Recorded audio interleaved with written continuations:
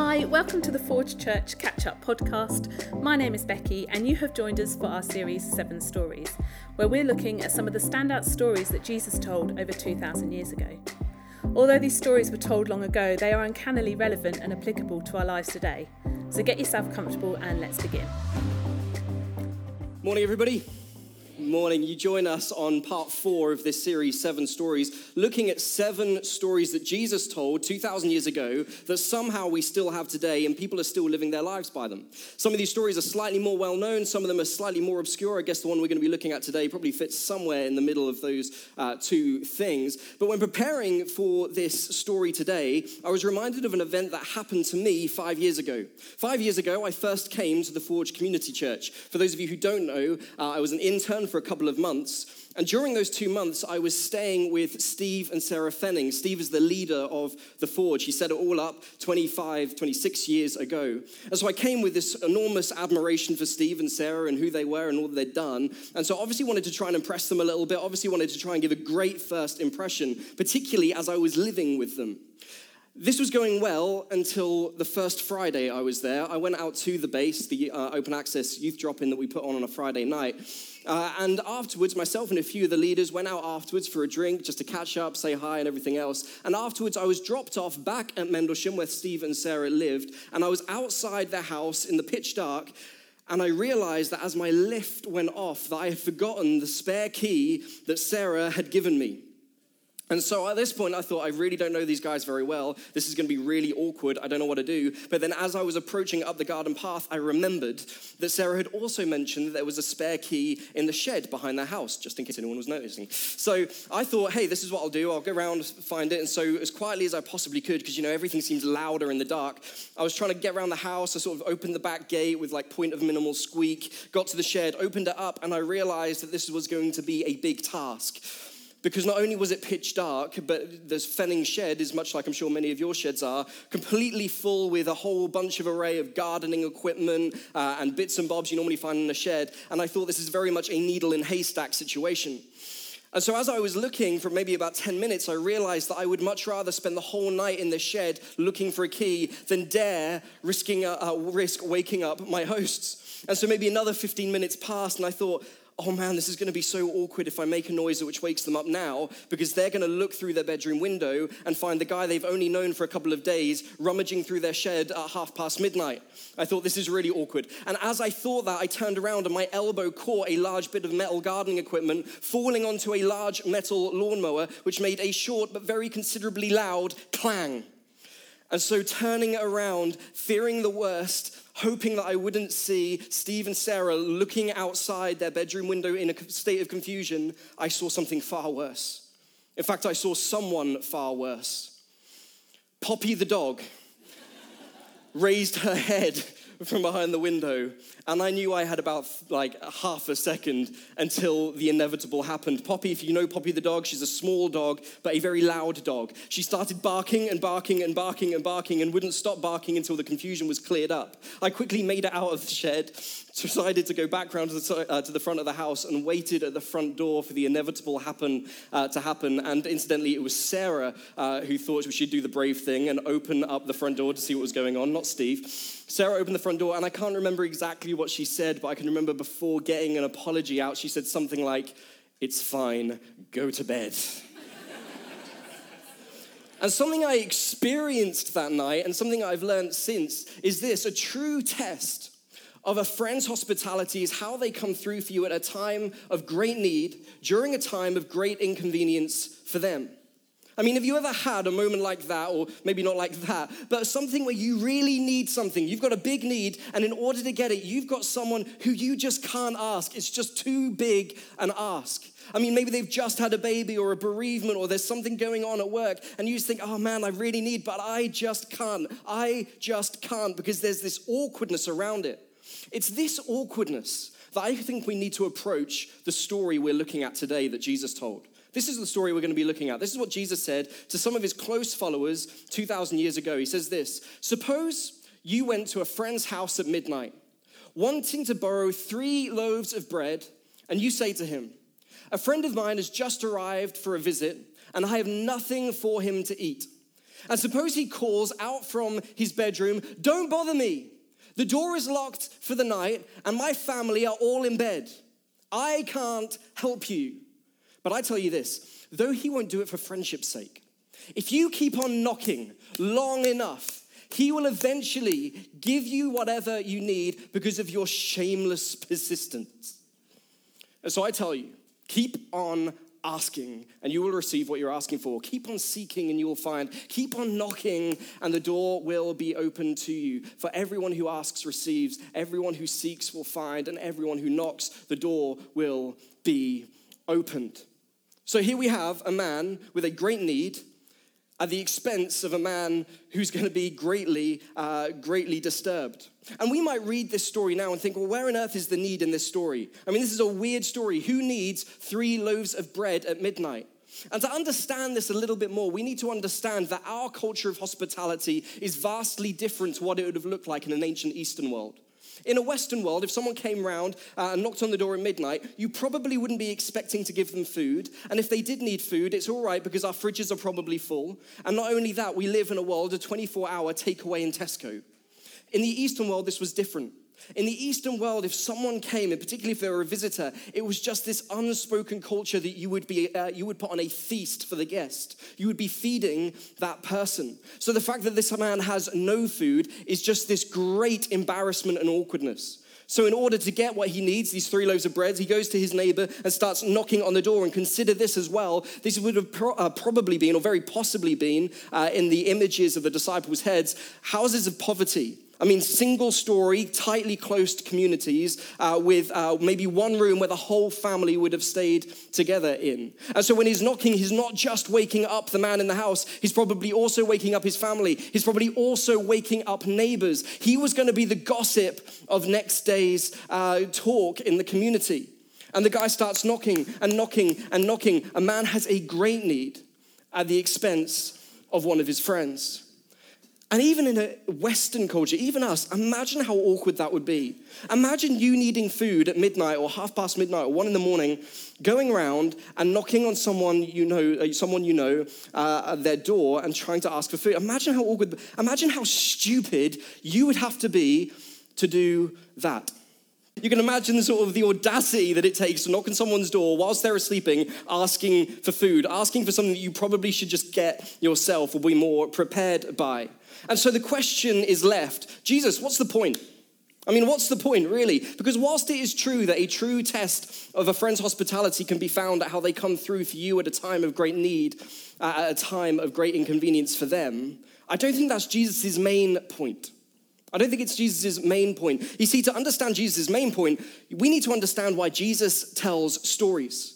Jesus told stories often in response to questions that were asked of him that probably me and you would want to ask him. Questions like, how do you do this, Jesus? Like, how do you do stuff? When Jesus told stories, though, it was not often to tell people what to do, but instead to tell people about who he was. Jesus was far more concerned in telling people about who he was, because if people knew who he was, they would know instinctively more about how to live. To put it in a term that Dr. Zeus might be proud of, Jesus was less concerned with a do rather than a who, because when you know who, you know what to do. Worked on that all night. When Jesus told stories, it was less often to tell people what to do. He didn't often answer the questions that were asked of him. He gave them a far bigger answer. And so the disciples one day, his followers, come up to him, his friends, and they give him a how do you do question, a question that maybe you and I ask. And they ask him this, Jesus, how do you pray? How do you pray? And I mean, this is exactly how they say, Lord, teach us to pray just as John taught his disciples. You can find it in one of the accounts written by one of Jesus' followers, a guy called Luke. How do you pray? And maybe you've asked that question before. Or maybe you've been on the fringes of church or outside the church and you've got an impression from the church on how you should be praying. Maybe it makes you feel a little less comfortable. Maybe you've been told things like this. That you've got to pray if God's going to like you. I mean, if you're not a praying type, if you're not a religious type, I mean, God couldn't possibly like you. And if you ever did give a one-off prayer, maybe you start off a prayer like, hey, God, I really don't do this very often. And maybe, I mean, you've stopped listening to me because I've been ignoring you for a long time. And maybe that's the impression of God that you get. Maybe that's the impression of prayer that you've received in church before. Maybe you've heard this myth. Maybe that you have to know all the words. I mean, I've heard from a lot of people, particularly when it comes to, oh man, I can't pray out loud because like I never really seem to find the words. It all comes muddled up and I don't really know what to say, and or like if I'm going to say something wrong. Maybe for you, that's a myth that you've been heard from church, that you need to know all the words. Maybe you've heard this one, that you have to be good before you pray. I mean, I've met people before and they say, I could never walk into a church, I could never pray because if only you knew the things that I had done. Maybe for you it's this myth. You're not allowed to blank when you pray. You're not allowed to swear when you pray. You're not allowed to be happy when you pray. You're not allowed to laugh when you pray. You're not allowed to fall asleep when you pray. You're not allowed to sneeze when you pray. You're not allowed to something when you pray. And the crazy, ridiculous thing about this is Jesus doesn't say any of this. In fact, when you look through your Bible probably won't say, or I say probably, won't say any of this stuff. It's just not what the Bible says. It's not what Jesus said. What Jesus said was far more boring. Am I allowed to say that? In fact, Jesus gave an answer that probably would have made the disciples a little bit discontent and probably makes some of you a little bit more discontent as well. This is what Jesus answered. Jesus said, this is how you should pray. Father, may your name be kept holy. May your kingdom come. Give us each day the food that we need and forgive us our sins as we forgive those who sin against us. And don't let us yield into temptation. I mean, maybe you've heard an older, more traditional version of that. Our Father who art in heaven, hallowed be thy name, that one. When the disciples heard this, I imagine they were probably as discontent as you were, because the thing is with this prayer, this wasn't a new prayer. This was a very common prayer. This is a prayer the disciples almost certainly would have prayed, maybe even that day with Jesus. You see, this prayer is actually based on another prayer that the Jews would have used. They would have grown up saying every day, certainly every week, called the Amidah prayer. It's probably an interpretation, or at very least an abbreviation of that. They would have been saying this regularly anyway. And so when they heard this, they were probably like, hey, Jesus, it's not really what we meant. I mean, we were sort of hoping for like a little hidden secret. We were hoping something that maybe would set us apart in some way from John's disciples. I mean, we were hoping that you would give us a secret thing that would make us look really good. And so when Jesus gives them the Lord's Prayer, as we now know it, they would have probably heard that and been like, yeah, not what we were hoping for. And I think Jesus' point is this, that when you pray how you know. Don't try and find any hidden secret. Don't feel like you need to try and find any special words. There's no unearthed secret out there. Just be real. Just be real for a moment in front of God. Pray in a way that you know to God, because God also knows you. And so Jesus follows this up with this story of the man going around knocking on people's houses, asking for bread. And remember, Jesus was far more concerned with a who than a do. And so maybe when you hear this story now, it probably feeds into an ideology of God that you've had for a long time. Yeah, okay, well, in which case, is God really like that? Is God just behind some door in heaven, just waiting for us? And then if we annoy him long enough, he's going to give us something? If we knock hard enough, is he just going to be like, oh, for goodness sake, just go away, here's your bread? Is that the idea of God? And maybe that is the image of God that you have had in the past. This God who doesn't really care for you. This God that doesn't really want to know you. And that's what you know of God. But what Jesus is saying is exactly the opposite of this. Jesus is saying, listen, if you went to a friend's house and he refused, and he eventually just gave in to persistence, how much more? How much more would your Father in heaven want to give you some bread? The Father in heaven who has the whole cosmos at his disposal, who is waiting for you to come, how much more would he want to give you what you need? In fact, this is what Jesus says directly after in this passage. He says, which of you fathers, so dads in the room, this is for you. Which of you dads, if your son came and said, Dad, I want a fish, how many of you would give him a snake instead? I mean, it's ridiculous, right? Or if he came and asked for an egg, I mean, are you going to give him a scorpion? I mean, of course, it's just ridiculous. It's so absurd. If then, although you are morally corrupt, even though you don't get things right, even though you always get things wrong as parents, even though maybe you might be an absent dad, even though you might just get things wrong after wrong and you might go to sleep at night thinking, oh my word, I'm so getting this wrong. Even though you are morally corrupt, you know how to give good gifts to your children. We all know this innately. How much more will your Father in heaven give the Holy Spirit to those who ask him? How much more? How much more will the Father in heaven give the Holy Spirit to those who ask him? God is waiting behind the door, waiting for you to come. He is there in anticipation, ready.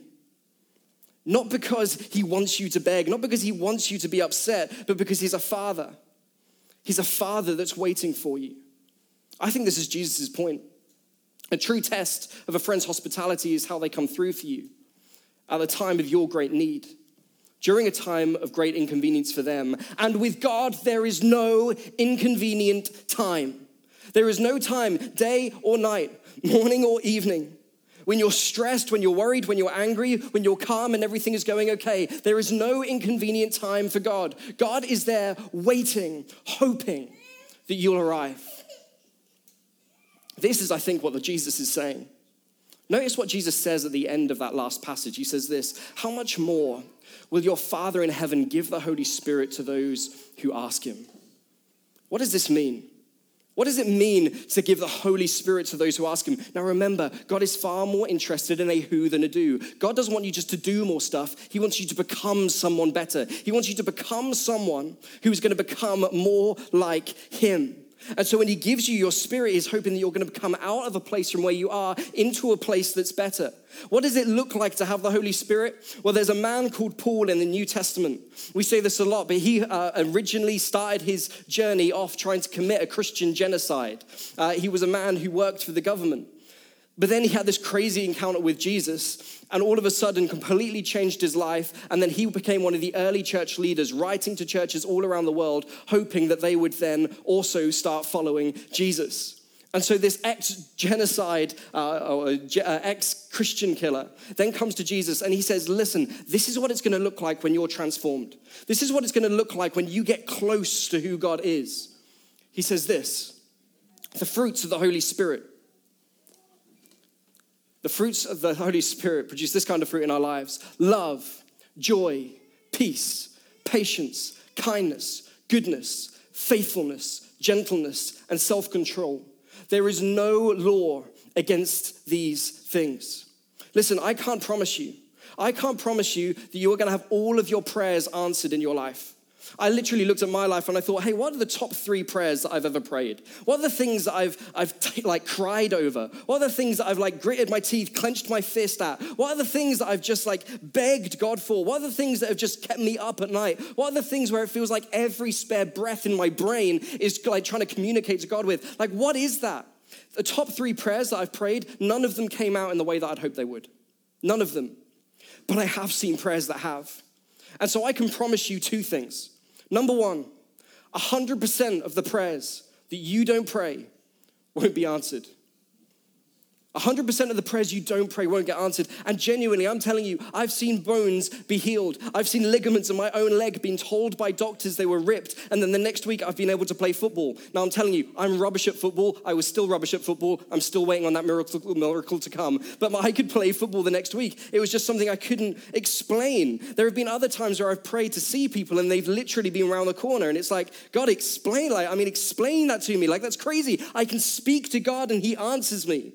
That's just absurd. There have been other times where I've prayed for family dysfunctions, teared apart families, and families have been healed. I've prayed and things have happened, and you're right. Maybe they could just be coincidences, but I've just seen enough of them. I think, well, maybe they're not. Maybe they're not. Maybe God is actually listening to me, and that's just crazy to think. But something I do know is that 100% of the prayers I don't pray won't get answered. And I think in my life, and I'm like, man, imagine the missed opportunities there. Imagine if I'd prayed for that. When I was going through that rough time, did I ever stop to think of praying as a first response rather than a last resort? The other thing I can promise you is this, that when you ask God for God's Spirit, he will give it to you. That's what he says at that last bit. Let's look at it again. The Holy Spirit produces this kind of fruit in our lives: love, joy, peace, patience, kindness, goodness, faithfulness, gentleness, and self-control, and there's no law against these things. Consider right now in your life with your problems, in the things that maybe keep you up at night, what would it look like in your life if there was a greater sense of love? What if you had a greater capacity to be kind? What if through your torment there was a greater ability to be peaceful? What if through your addictions, you had a greater ability to show self-control or make decisions against yourself that your future self might thank you for? What would that look like? Because that is what God is offering when he wants you to get close to him, when he wants you to spend late nights knocking on his door. So this is what I want you to do. This is your takeaway. This is the things that I think it would be good for us to do. And they're the three probably easiest things you're going to ever be asked to do when you leave a church. Normally we have a little practical thing to take away, and this is the three that I've got for you today. Number one is this. Ta-da. Pray. Seriously, get some time alone today. Put some time in your diary. Set an alarm on your phone to go off each day at a particular time just to stop whatever you're doing and pray. And if you can, try and pray out loud. And I know for some people this is quite a big deal, and particularly when you're around other people, this is a big deal. In fact, this could be a really big step of faith for you. But pray out loud, not because God can't hear your inner workings and hear your thoughts, but when you pray out loud, I'm telling you, you know what you've said to God. You know exactly what you've asked God for, and you've stepped out in a way that takes a little bit more than just maybe thinking it. So that's my first thing. Go away and pray. Seriously, today, before you leave church, ask someone, have you put some time in the diary? Have you set an alarm on your phone? Ask that of somebody else today. Number one, pray. Number two, be real. If you want to shout at God, you're allowed to shout at God. If you want to swear at God, I'm telling you, you're allowed to swear at God. If you want to wrestle with God, wrestle with God. And some people are thinking, really, is that allowed? I've never been told this. You're allowed to. I mean, there's a guy in the Old Testament, a guy called King David, one of the greatest of the greats, a guy who was known as a man after God's own heart. And he just shouted at God sometimes. He was like, God, what is going on? There's another Old Testament book called Habakkuk. It's a really small book, about 3 chapters long. And it's about this man who starts off and just goes, hey, God, what's going on? I don't think you're doing your job right. And then for about 3 chapters, there's like this debate. And at the end of it, Habakkuk just becomes so much closer to God than he ever thought possible. There's just this greater intimacy in this last chapter, this beautiful thing of saying, hey, God, I don't know what you're doing, but I trust you, I trust you, I trust you. You're allowed to wrestle with God. In fact, Habakkuk's very name means to wrestle with.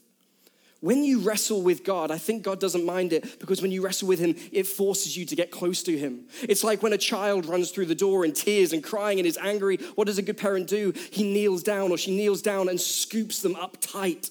That is the Father God that we worship. God wants you knocking on the door at night, not because he wants you to be upset, but because when you are upset, there is an opportunity for growth.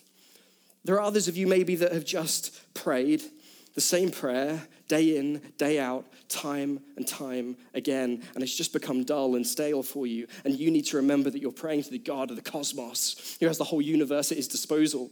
And you need to start praying some bigger prayers. The third one is perhaps the hardest takeaway. Repeat number 1 and 2.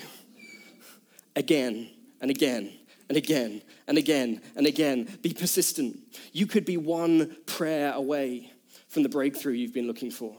Repeat numbers 1 and 2.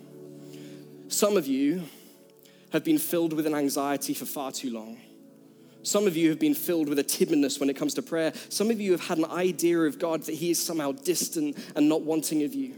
And this Father in heaven, Jesus, is saying, look, God is someone, I am someone who wants to get close. I am someone who, when you come to and knock on the door at night, I am there waiting with bread to spare. And I want to give you my spirit so you can become someone better. Some of you need to go to the door today and knock. Thank you so much for listening. We want to keep the conversation going, so make sure you follow us on our social media accounts at Forge Church. If you want to see or hear more about The Forge, check us out online at forgechurch.com, where there's an opportunity to find out more, a chance to give, and to browse previous series. See you next time.